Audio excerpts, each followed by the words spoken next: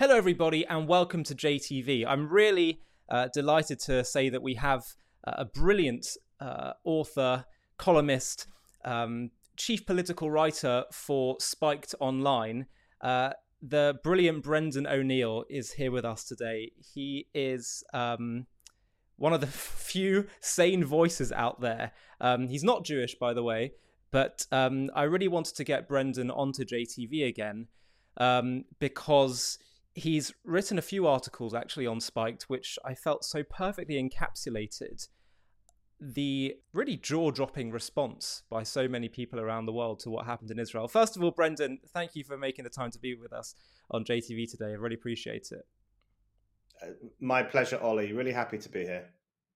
So let's talk a bit about what's happened in the past few weeks. You've brilliantly captured the jaw-dropping response around the world where truth is falsehood and falsehood is truth, where essentially anything that Israel does to protect herself is condemned. And you summarize this perfectly in an article you wrote called "Why Won't the Jews Just Let Themselves Be Killed?" And I think that basically summarizes it for us. And I want to talk about a few things that you said in that article, but do you want to just essentially summarize the premise of this article? Yeah, so the thing that has really alarmed me over the past 2 weeks, two things. Firstly, the act itself on 7th of October, which is a day that will live in infamy in the history books, the worst attack on Jewish people since the Holocaust. So firstly, there's that, which we all know the details, the chilling details of what happened on that day. But then there's been the response in the West. And even to someone like me, who has been writing about the new anti-Semitism for a long time and who's been writing about Israel phobia for a long time, even I have been shocked by the response. The denialism that we've seen, where people are essentially saying, did these atrocities really happen? Where's your proof? Are you making it up? The way we've seen Israel being instantly demonized. Essentially, Israel had it coming because it's an evil country and its people are not real civilians. They're all colonial settlers. So what do you expect? And the way in which we've seen marches in London and in America and other parts of Europe as well, in which people have essentially made the same chant that Hamas makes, which is from the river to the sea, Palestine will be free. If you had told me even a few months ago that we would witness the worst pogrom against Jews in 80 years and that people would be on the streets using the slogan of the pogromists themselves, I wouldn't have believed you. Even I would not have believed that that was possible. And yet that is happening.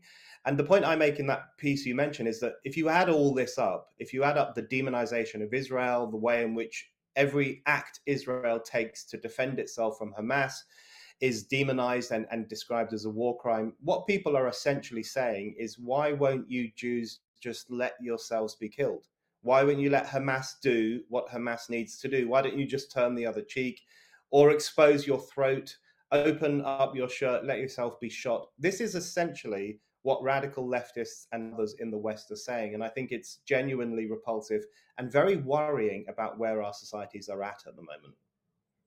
Yeah, and from what I understand, you, at least historically, have positioned yourself as being somewhat on the left of politics. So how do you make sense of this? Like, the truth of the situation, of the evil of Hamas and Israel's right to do whatever they need to do to defeat Hamas. The truth of the situation has never been so stark, and the hypocrisy and the overt Jew hatred of the anti-Israel mob has never been so clear. And it's just been, I think, as you were saying, it's so surreal to see this stubborn, unrepentant hostility to Israel among so many across the world, and even among many Western institutions, parts of the media, celebrity culture, sports culture, universities.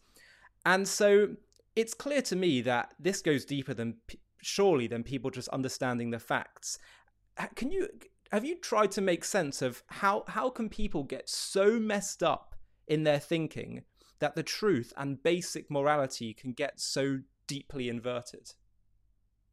Yeah, it's such an important question. I mean, the lack of moral clarity that we've seen from institutions and organizations in the West has been really troubling and very, very alarming. One of the things I find very interesting is that, as we were saying earlier, everything Israel does is now described as a war crime or as genocide. So if it bombs Gaza in order to root out Hamas, that's a war crime. That's an act of genocide against the Palestinian people, apparently.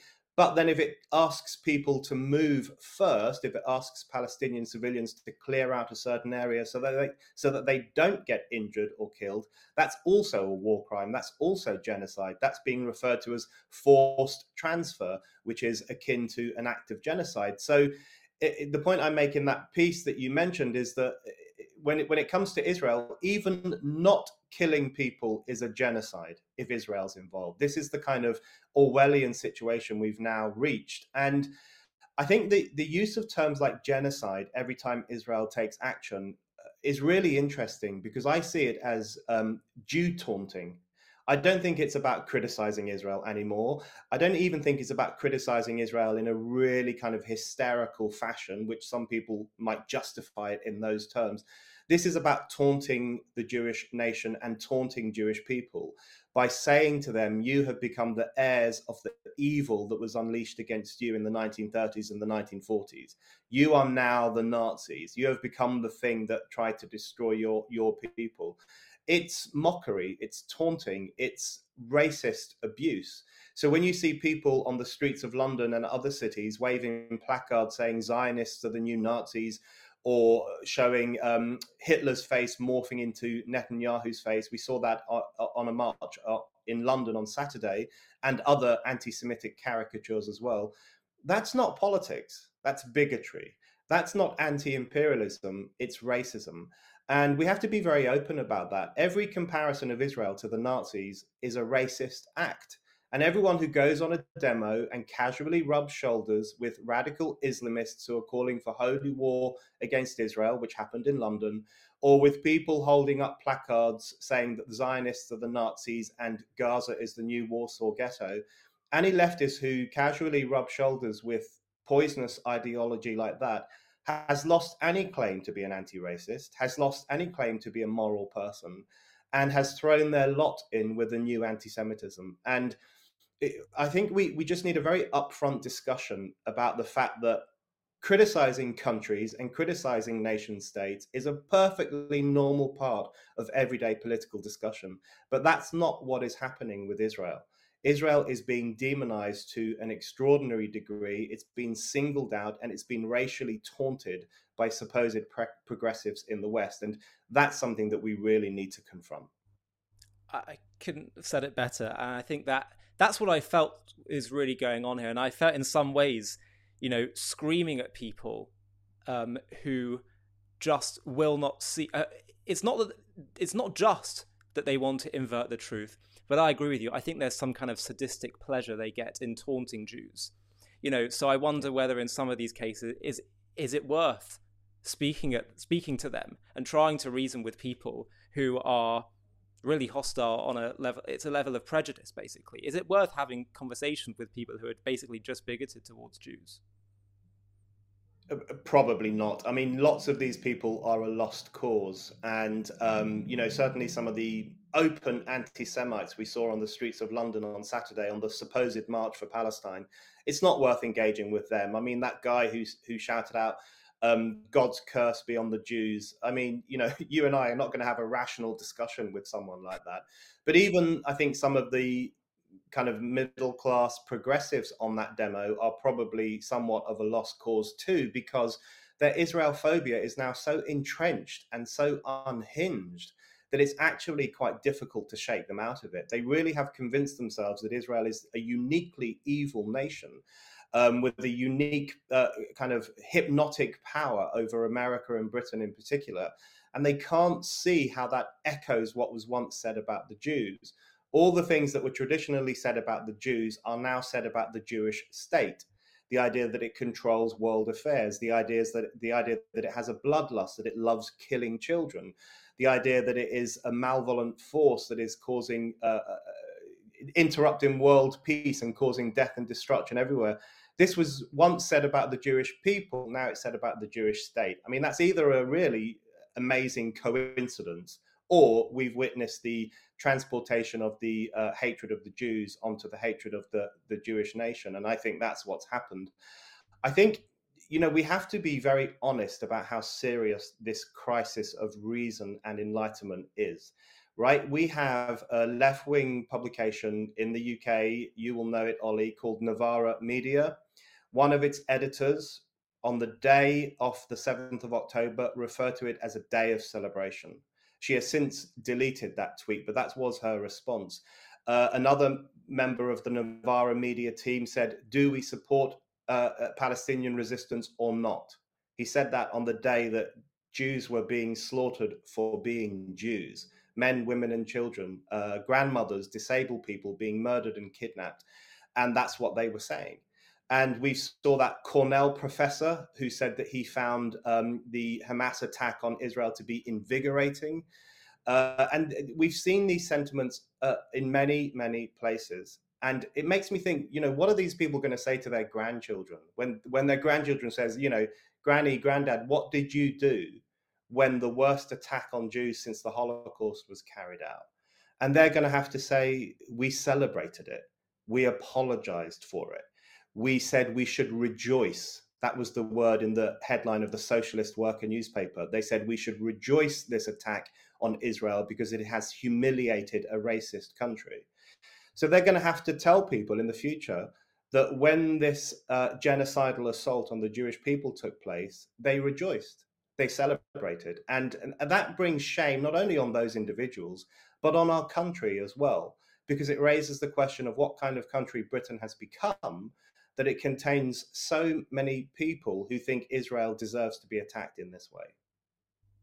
And do you put a lot of this down to just deep moral confusion, deeply clouded in ideology, or is it just straight up Jew hatred? What do you put it? It's a mix. What do you put it more down to? I think it's a combination of those two things, isn't it? I think some people are just very morally confused. They've latched onto the anti-Israel issue because it feels morally clear to them. They might be lacking a sense of moral clarity in their lives, so they latch onto this idea that there is a uniquely evil force in the world, and it is incumbent upon them to oppose it by going on marches, by boycotting Israeli goods, by refusing to engage with Israeli academics or Israeli literature as the bigoted BDS movement demands. So they can kind of gain a sense of moral purity through this Israel phobia. I think a lot of people are doing it for that reason, which I think is very cynical, and it sets a dangerous path towards outright anti-Semitism. But then there are other people who I think are becoming or have become anti-Semitic. And, you mentioned that I am someone who traditionally comes from the left of politics. Well, in the early 20th century, there were very heated discussions among leftists in Europe about the socialism of fools. And the socialism of fools was this idea that some leftists, some radicals, some Marxists had convinced themselves that capitalism was a Jewish plot. It was all down to these nasty, conniving, money-hungry Jews. That's why capitalism was such an evil, rotten institution. And other leftists and Marxists and radicals said that's idiotic, that's anti-Semitic, that's a dangerous argument to make. And I think we are seeing the return of the socialism of fools.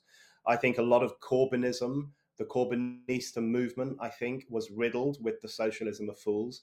I think the hatred for Israel could be referred to as the anti-imperialism of fools, this idea that the Jewish nation is uniquely wicked and deserves every genocidal punishment that comes its way. That's the anti-imperialism of fools. So anti-Semitism has crept back into public life and into political discussion and into left-wing activism. And it is really important that everyone who supports Israel's right to exist and supports anti-racism speaks out against that at every opportunity. Absolutely. It's interesting. Howard Jacobson, who's also a sort of historically left-wing British writer, he said something which I think so perfectly encapsulates the phenomenon you discuss, which is that Europe never forgave the Jews the Holocaust, meaning that there's a certain need to to rid oneself of the shame perhaps some people in Europe may have felt for the Holocaust, so they can continue to taunt the Jews again. So this is an opportunity to try and feel morally superior to the Jews and to shame them morally, even though of course it's all nonsense. But I think that's what's going on, and I think one of the ways that perfectly proves that, and you speak about this a bit in your article, is the fact that you had 100,000 people out in London last Saturday, basically anti-Israel. I'm not going to call it pro-Palestine. It's just an anti-Israel march. And where were they when you had the Syrian civil war, where you had more people killed in just a few weeks of fighting than have been killed on both sides since Israel was established in 1948? And it's so obvious that this is not about their concern for morality and humanitarian issues. And you said something in your article, you wrote, there's something really grim in the marshalling of the rules of war to shame Israel. Many of these rules, the Geneva Convention's human rights laws, were introduced in the aftermath of the Second World War and the Nazis' attempted destruction of the Jews. And yet now it is the Jewish state more than ever, more than the warmongers of the Saudi regime, the bomb-happy Turks, the destructive imperial powers of America, Britain and France, that has these post-war rules barked in its face. We will protect you from genocide, the Western world said to the Jews, yet now it wags its post-war officious finger in Jews' faces because they dare to hunt down men who committed an act of genocidal terrorism against them. Do you want to talk a bit about that? Yeah, I find it grimly fascinating that the rules of war, the kind of post-Second World War rules, many of them are post-Second World War, are most often deployed against the world's only Jewish state, the country to which the prime victims of European hysteria fled after the war and set up their own country in order to protect themselves from apocalyptic anti-Semitism. It's extraordinary that it is now that country and those people who are told off about the rules of war all the time. You see them whenever there's an Israeli politician on the BBC or Sky News, they just get lectured about the Geneva Conventions and human rights law and the sin of genocide in a way that no other leaders do. It's so blatantly one-sided. And it's interesting you mentioned the Syrian conflict there. You're absolutely right. There have been so many conflicts in recent years that have killed vast numbers of civilians. And I've not seen protests.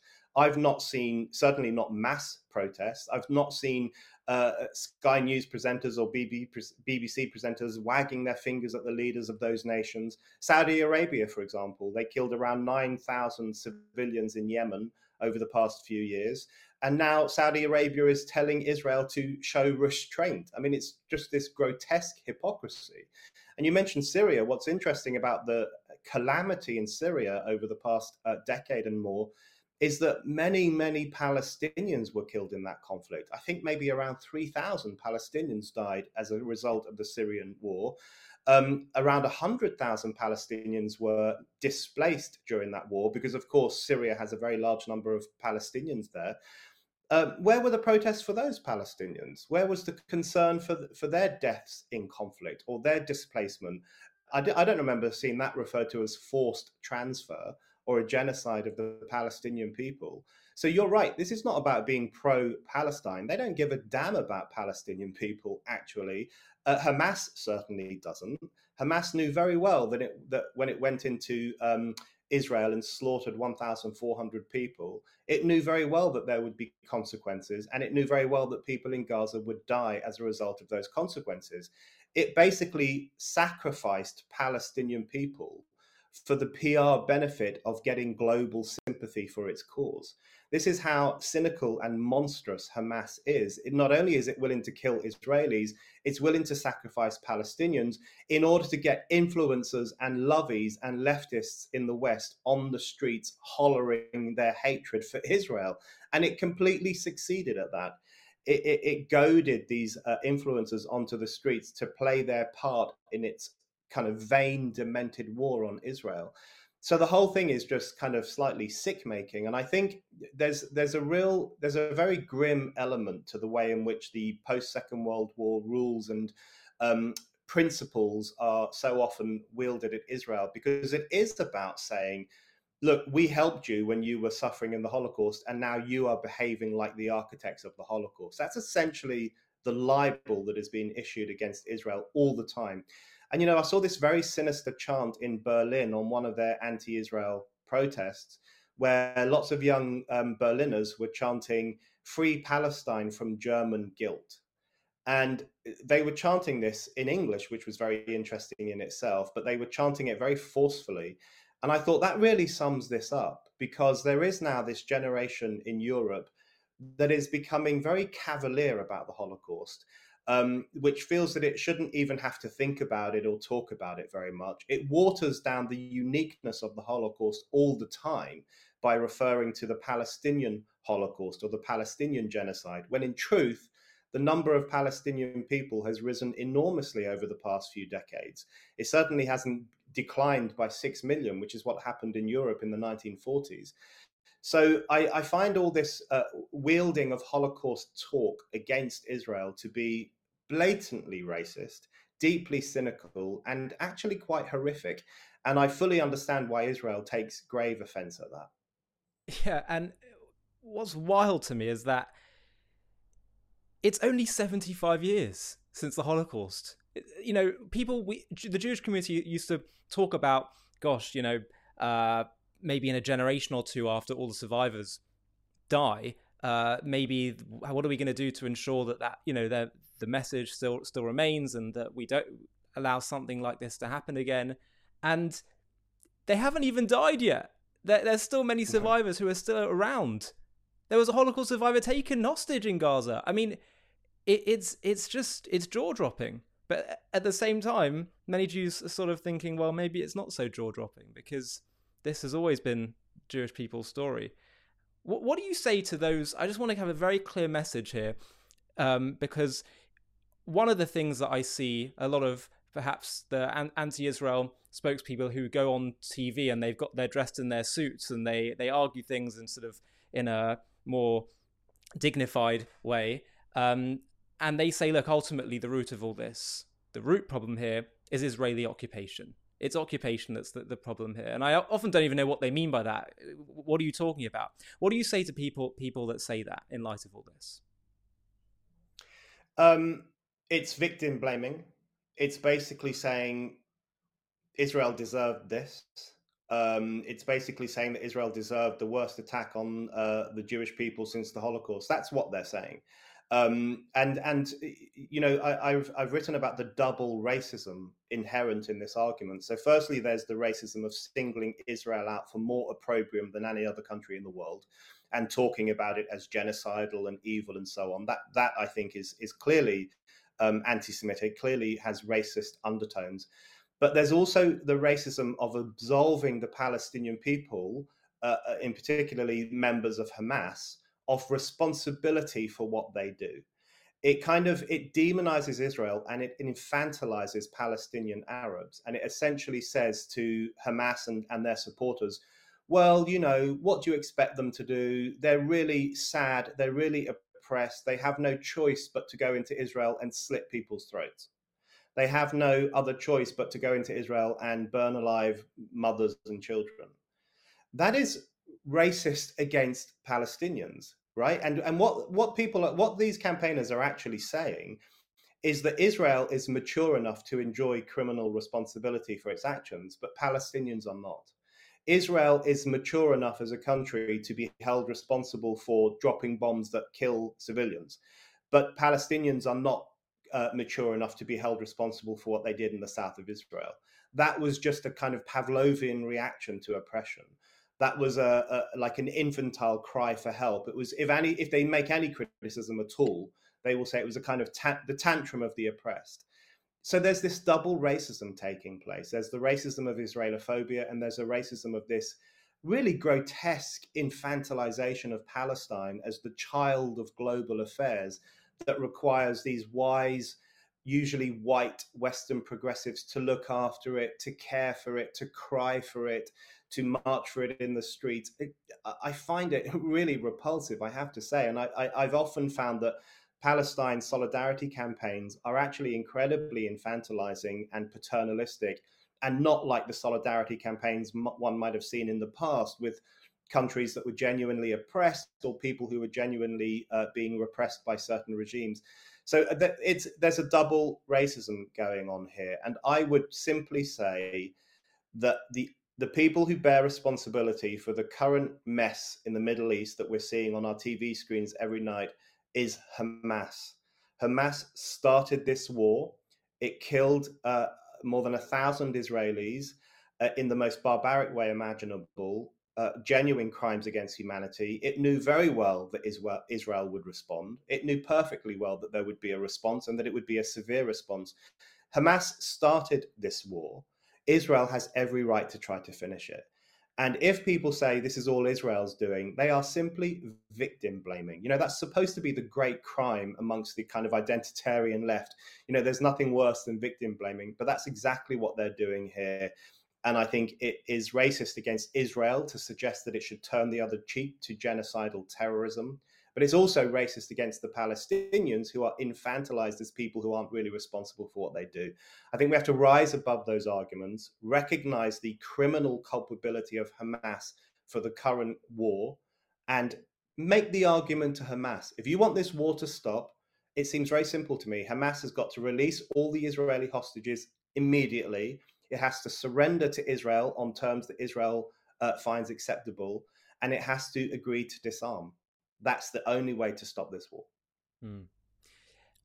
It's interesting you make that point. There's a bigotry of low expectations when it comes to talking about Arab Palestinians. But there's also this bigotry in terms of saying to Israel, well, we hold Israel to a higher standard because you're a Western country. And so we're only saying this because we expect you to act better than them. No, that's also taunting Jews, basically, because the standard that you're looking for is the standard. It's basically, as you said, to fall on your sword, because it's not possible. The kind of standards that they're demanding of Israel, it's not. They're just simply not realistic, and obviously just used as a weapon to taunt Israel. Do you think, though, contrary to, we're seeing a lot of pundits and British institutions and Western institutions, universities, the rest of it, elites, who are spouting this bigotry towards Israel. But do you think people around the world, the general public, the silent majority, are waking up because of this? It certainly seems from some polling done in America and the UK that the majority of actual citizens do support Israel's, defense and all the rest of it. What do you have to say about that? Yeah, I hope so. And I have seen indications of that as well in polling, which seems to suggest that ordinary people, good, decent people, certainly don't share the anti-Israel hysteria of the kind of chattering class and the academic elites and the so-called progressives. So I have seen that, and that gives me hope. There's also a very interesting generational split, which has been revealed in polls here in the UK, which seem to suggest that while young people, perhaps not surprisingly, especially if they're on social media all day long, or they listen to pop stars or they read certain left-wing outlets, young people tend to be much more pro-Palestine, let's put quote marks around that, whereas older generations have a stronger belief that Israel has a right to defend itself, and they seem to recognize what's at stake here, which is that a violently regressive radical Islamist outfit has just committed an atrocity of historical proportions against Israel, and they recognize that that's a very serious matter. So I think there are lots of people out there who probably don't like war. They don't like what they're seeing on their TV screens. The BBC, its coverage is extraordinary. They are myopically obsessed with the horrors that Israel is allegedly committing. They haven't given this kind of coverage to any other recent war, maybe the Syrian war when it started, and of course the Ukrainian war, but they kind of forgot about those very quickly. But with Israel, I think they're going to drag this out for as long as possible. So I'm worried that the more people are subjected to mainstream propaganda about evil Israel, the more that we might see a problematic shift in public opinion. I'm hoping that doesn't happen, but it is something that concerns me. For the time being, I think you're right. There is a silent majority who recognizes that either this is more complicated than people are saying, or that Israel certainly has a right to defend itself. And, I've been involved in helping to set up a new group called the British Friends of Israel. And this week, the week that you and I are talking, we released the founding statement, which is called the October Declaration. And it's signed by some brilliant people: Tom Stoppard, Maureen Lipman, Andrew Neil, Ayaan Hirsi Ali, me, and many, many others. And in the first few hours that it was released, we got thousands and thousands of people signing it. This is a declaration which stands against anti-Semitism, which says we must refer to Hamas as terrorists, and which recognizes that the atrocities of 7th of October were the worst anti-Semitic acts since the Holocaust and are entirely responsible for the current conflict. So that's getting thousands of signatures. I hope it gets thousands more, because that's a way in which I think the silent majority can stop being silent and put their name to a statement, at least, which says, listen, this is not evil Israel committing genocide against an innocent people. This is a war that was started by Hamas and which involved grave war crimes and which Israel has every right to defend itself against. Wow. Well, thank you for making that. I saw that actually, and that was really, it was really good to see. It's funny as well that you mentioned, talk about the media's obsession with what's going on. I often want to ask people and the critics, like, you're not saying anything valuable or helpful by focusing on the inevitable casualties of war when you have no alternative to offer. And that's the thing that I often want to say to people. What are you suggesting Israel do differently? And they never do that. They just say, oh, look at this explosion that happened. Well, welcome to war. Welcome to defeating an enemy. And it's so basic, this stuff. So this is what I want to ask you next. How did you come to recognize the truth? What does it take? You're not Jewish. You grew up firmly on the left of politics, as you say. What does it take for someone to just acknowledge these basic truths? I think for me, it took some time.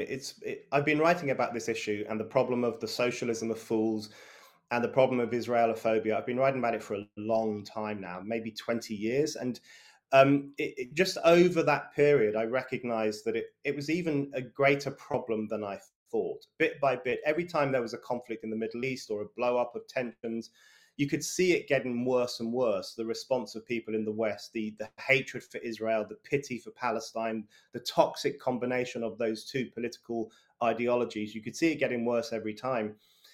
This time, it's been so bad that even I've been shocked. And I am someone who's been writing about the problems of the racist left and the problems of Israelophobic progressives. I've been writing about it for years. And even I've been shocked by what's happening. One thing we're seeing, for example, is a new form of Holocaust denialism in real time. You have people now all over social media, influential people, not just racist lunatics in the cesspit of the internet, saying, well, where's the proof that these atrocities committed by Hamas actually took place? Show us the images, show us the dead babies, offer up, footage of your corpses, and then maybe we'll believe it. Actually, even then they don't believe it, and they say they are AI-generated images, or they say they're photoshopped.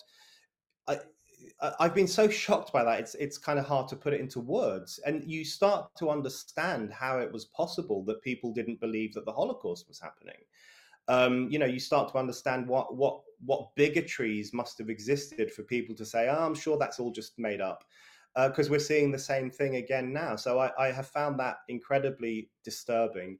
And I think the broader concern for me is that there is this kind of, there's a hysteria in the West at the moment. There's an anti-reason, anti-enlightenment, anti-truth movement. You see it not just in relation to the Israel discussion, but on many, many issues. And one consequence that is having, and I think we're going to see this play out in the coming weeks, is the weakening of the idea of what the Holocaust meant. You mentioned earlier on that the Holocaust happened within living memory. There are still people alive who were either victims of it or assisted in some way in perpetrating it. This is an event in living memory. And I think we're witnessing something very peculiar at the moment, which we might refer to as Holocaust envy. Because one of the problems in contemporary society, I think, is the politics of victimhood. Mm. And there is this fashion for being a victim. There's this Mm. fashion for being frail and vulnerable. And that's one reason people are drawn to the Palestinian cause, because they see the Palestinians as the world's ultimate victims. And it kind of gives them a sense of moral authority that they can fawn over these victims. And one of the consequences of victim culture is that people are chipping away at the Holocaust and its uniqueness, because they are essentially jealous that Jewish people have this claim to the worst crime in human history. And you see that in the way in which they will now use the word genocide for all sorts of terrible events that are not, however terrible they are not comparable to the Holocaust. Or the way in which they will refer to Gaza as being like the Warsaw Ghetto, which is a form of Holocaust denialism.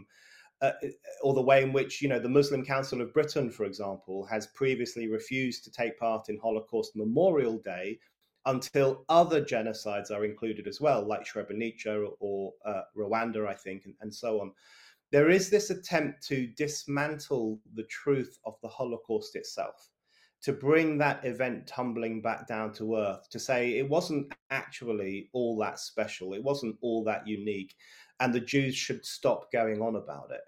And that, I think we're going to see a lot more of that in the coming weeks. I think we're going to see a lot more Holocaust relativism, a lot more atrocity denialism, and a lot more people saying, well, actually, the Palestinians are now suffering as badly as the Jews once did. We've got to look out for that, because if we can't defend historical truth and truth itself, then we really have lost this fight. Absolutely, that was said so well. And it's interesting, like the Jewish people for centuries have tried to teach the world, especially a bit bearing the brunt of prejudice, about the importance of caring for all and the victims and the underdog. And the second the world claims to start to understand that privilege, they use it to, they twist it as a way to have a go at the Jews. It's amazing. It's a remarkable turn in history. And it's so interesting what you say about the glorification of the victim, right? Because I think part of why Israel also is so bothersome to people that hate Israel and talk about the victimhood of the Palestinians is that Israel breaks the rule of this whole victim culture. Israel, the Jewish people, are a group of people that say we will not be defined by our victimhood and we're not going to obsess over it. And I think that's also why they really, really hate Israel, because it breaks that whole, doctrine that you are defined by your victimhood and generational trauma and all the rest of it. And Israel is a living, breathing example of why that doesn't need to be the case. I want to know what do you think ultimately? People often struggle to figure this out, but what is your sense of what ultimately motivates hatred towards Jews? Well, it's such a sweeping question, isn't it? Because it's got so many historical expressions. I think Jake Wallace-Simon's new book on Israelophobia is really good on this question, and he traces the changing nature of anti-Semitism historically. So traditionally, a long time ago, there was religious anti-Semitism, the view of Jews as the Christ killers and the sacrifices of Christian babies, these sinister figures on the outskirts of society, and every now and then they had to be completely expelled from society in order for society to survive. So there was religious hatred for a long time. In the 20th century, it becomes a bit more scientific racism. I'm doing quote marks around scientific. There's the kind of biological racism in the 20th century, where the Jews are seen as germ-like, a toxin in society, a bad influence, the controller of global affairs, this kind of poisonous, nefarious influence on our lives and our societies. And of course, that led to pogroms and eventually to the Holocaust. I think we're seeing a new expression of it now in the language of social justice. This is what makes it so slippery. It's now woke language that is used, seemingly politically correct language, even anti-racist language that is being misused in this case to further a new form of anti-Semitism. And I think that's one of the challenges we face, Ollie, which is that so often anti-Semitism gets dressed up as anti-racism. So people will say, I've seen people say over the past week or so, I've seen them say, we need to. The only reason we're criticizing Israel is because we're anti-racist, we're anti-genocide, and Israel is committing a genocide. But of course, that becomes their way of excusing the genocidal terrorism that was inflicted on Israel by a group that was set up expressly to kill Jews. So they can kind of gloss over their support or their apologism for that in the language of anti-racism. So it puts us in a difficult position because it means we have to pick apart their claims to anti-racism and make the point that there is nothing anti-racist in what they're doing. And in fact, they are inflaming a new version of the oldest form of racism, which is hatred for the Jewish people. So it's so important to unpick that and untangle that and to make the case for a genuine anti-racism, which treats no people as either superior or inferior on their basis of their ethnic heritage or their racial heritage. That's the kind of argument I think we need to make. They're certainly not making that argument at all. But the other thing I think we need to challenge is the lie of moral equivalence, because we're seeing this all the time now, and you see it a lot in the media coverage. You see this, people will say, well, Israel has killed some kids in Gaza, so is it really any different to Hamas? And people will say Israel has now killed more people in Gaza, according to Hamas figures, than Hamas killed in southern Israel. This is so morally infantile. It's kind of difficult to get your mind around it, because if people cannot see the difference between civilians dying as a consequence of war, which is incredibly tragic and has happened in every war in history, if they can't see the difference between civilians tragically dying as a consequence of war and people being murdered because of their race, then they are a lost cause.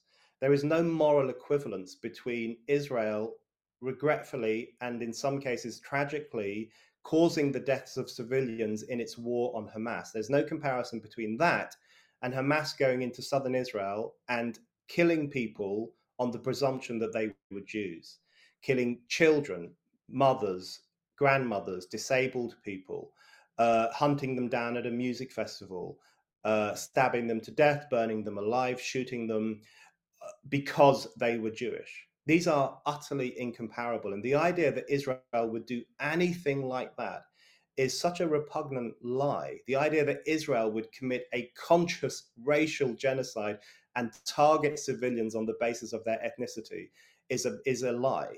So that kind of lie of moral equivalence also really needs to be challenged so that we can have an honest sense of moral clarity about what is at stake here. And what is at stake here is that an apocalyptically violent movement of Jew haters has declared war on Israel. And I know which side of that I'm going to be taking. Yeah. And you spoke really eloquently about how anti-Semitism has evolved and mutated through the generations. But my question was really about, have you gave any thought to the question of why does it, what the common denominator, which is targeting the Jews? Like, have you thought what it is that's motivating human beings to constantly point at the Jews throughout all generations? What's the common factor? A lot of people don't know, but have you thought what that could be? It's such a good question. I mean, I think it's probably that it's such a long-standing form of hatred that it finds its way back into contemporary life in one way or another. That's, there's such a long history of it that you can borrow from it. If you really want to find a scapegoat in society, if you really want to say, listen, the reason the world is going to crap is because of this group of people over here, people often feel the instinct to make those simplistic points, those simplistic gestures. And if there is a long history of people saying it in relation to Jews, then that's what people are going to reach for. So there is this kind of the re-expression of this hatred all the time is fascinating. And I think one of the things that underpins anti-Semitism, it often makes an appearance in very dark times in Western society in particular. I know it exists around the world, but the manifestations of it in Western society are very interesting because it's often during a downturn in Enlightenment values, a crisis of reason, a crisis of truth. It's often in those moments that anti-Semitism makes its reappearance, because what happens is that people start turning away from truth and reason and moral clarity, and they start looking for someone to scapegoat for the problems in their own lives, or the problems in their society, or the problems in the world. So they turn away from rational discussion about the problems we face and what we might do about them, towards looking for a group of people or an organization that we can just point the finger at and say they're to blame for everything. That's what I think we're seeing now with Israelophobia. There is the return of that instinct to blame the Jewish people for all the ills of the world and to rage against them on that defamatory basis. So why is it the Jews every time? I think it's probably because there is such a history of it. There's a historical memory in our societies, sadly, of Jew hatred, and therefore it can lend itself to modern manifestations of conspiracy theory, anti-enlightened thinking, the search for scapegoats. And I think that's definitely what we're seeing now. I really do. I don't want to over-egg it, but I really do think civilization is on the line at the moment. I don't think our societies are going to collapse anytime soon. I certainly wouldn't want to do the politics of fear or anything like that. But the events of the past 2 weeks have raised the question about whether we are on the side of Western civilization or not.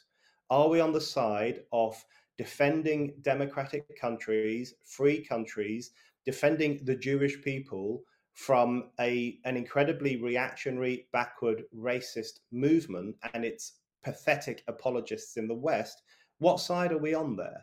And that really is a question that confronts us all. And I think the more of us who speak up for the values of Western civilization, which includes the right of Jewish people to live in peace, the better. Well, this was actually going to be my final question to you, Brendan. And I wanted to quote one of the last paragraphs in your article where you wrote, "It is a warning sign to civilization itself that Jewish children have been killed for being Jewish children. That in this new millennium, the genocidal execution of Jews has returned. The Western world fails to recognize at its peril what a vast moral challenge this poses to the enlightened values we claim to hold dear." And as you said, this has really opened the lid in ways you didn't expect on all kinds of prejudices bubbling under the surface. So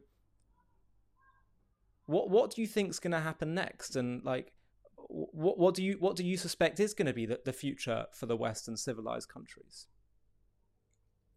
I think we're at a crossroads, and the question of what happens next comes down to us as well as other people. And I think that's something that's really worth bearing in mind.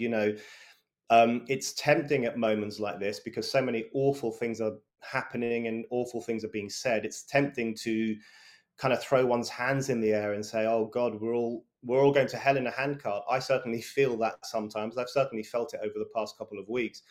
But what we do matters as well. And by we, I don't just mean me and you. I mean the silent majority that you talked about, the people out there who understand, I think, at some level what's at risk at the moment.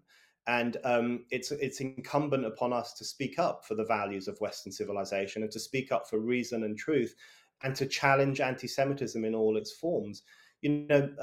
Manuel Valls, the former Prime Minister of France, he did an excellent speech after the Charlie Hebdo massacre.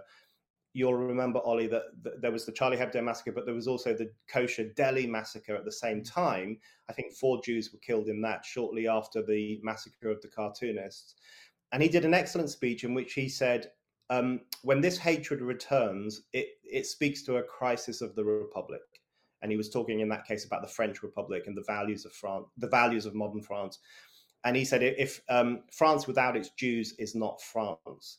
And it was a really good, important rallying cry to decency in the West and to the Enlightenment values that we claim to hold dear, which include reason, freedom, and tolerance. And I think we need to say the same thing now. We know for a fact that lots of Jewish people, you know this better than I, lots of Jewish people in Britain are not happy at the moment. They don't feel very safe. They're worried about the displays of anti-Semitism that we're seeing on the streets of London and other cities. And I think the most pressing task facing us at the moment is to offer meaningful solidarity with Jewish people, real solidarity with the state of Israel, and then beyond that, making the case for recovering those values that have stood our societies in good stead for a long time and rejecting the regressive politics and the hysterical politics of the new elites and of radical Islamists. And that's really what we need to do, I think, in the coming weeks, in the coming months, and probably in the coming years. Absolutely. And I just, there's one other point I wanted to quickly ask you about because I feel it is relevant to the British Jewish community. And that's the leader of the Labour Party, Keir Starmer. Because some people in the Jewish community feel that he's shown that he's kicking out the anti-Semites and standing for Israel's right to self-defense and all the rest of it. I still really struggle with the fact that this man tried to get Jeremy Corbyn into Downing Street just a few years ago. Not when he was a student activist, not when he was, young and inexperienced, just a few years ago. And maybe he'll say that was just political opportunism. In my mind, there are some things which cross a red line, and that's not acceptable, even if you can't justify it with political opportunism. And he was asked by Beth Rigby, the Sky News reporter, just last week, was he trying to get, many British Jews are wondering, was he trying to get Corbyn into power because he had to, because he actually wanted to? And he was asked this and he said, look, I always want a Labour government, but we lost our way. And he kept saying that. I always want a Labour government, but we lost our way. And she said, do you regret trying to get him in? Same answer. That to me is not really acceptable. And I don't know why he doesn't say that. Just wondered if you had any reflections on that. It really is extraordinary. I wrote about this for the Daily Mail about a week ago. It is extraordinary that had the 2019 general election gone a different way and had Corbyn won, this country could have a prime minister, a man in Downing Street, who once referred to Hamas as his friends. At the exact time that Hamas was slaughtering Jewish people, including British-born Jews, we could have had a prime minister that once referred to these genocidal lunatics, these racist terrorists, as his friends. And the seriousness of that, I don't think people have fully comprehended just what a catastrophe that would have been, and what a catastrophe it was that Labour was led by such a man for a long period of time. And as you say, and this is the point I made in the piece I wrote for the Mail, it's also not as simple as saying, well, Corbyn's gone now, what a relief. Because as you say, Keir Starmer lobbied for him to be in control of the country. So did many other people in the current Keir Starmer's shadow cabinet and people around at the top of the Labour Party. They lobbied for a man who we all knew had referred to Hamas as his friends. They lobbied for that man to be the prime minister. Hamas's founding charter committed it to an existential struggle against the Jews. As recently as 2021, Hamas officials have called for people to cut off Jewish people's heads. It has made no apology, has never tried to hide the fact that it is a violently anti-Semitic movement. Corbyn knew that at some level when he referred to them as his friends, and Keir Starmer knew that when he lobbied for Corbyn to get into power. So Labour has questions to answer, and unless it has a very honest reckoning with its very recent past, unless it has a reckoning with the socialism of fools and the way in which that was able to infiltrate the party for a period of time, then I think it will remain a bit of a lost cause.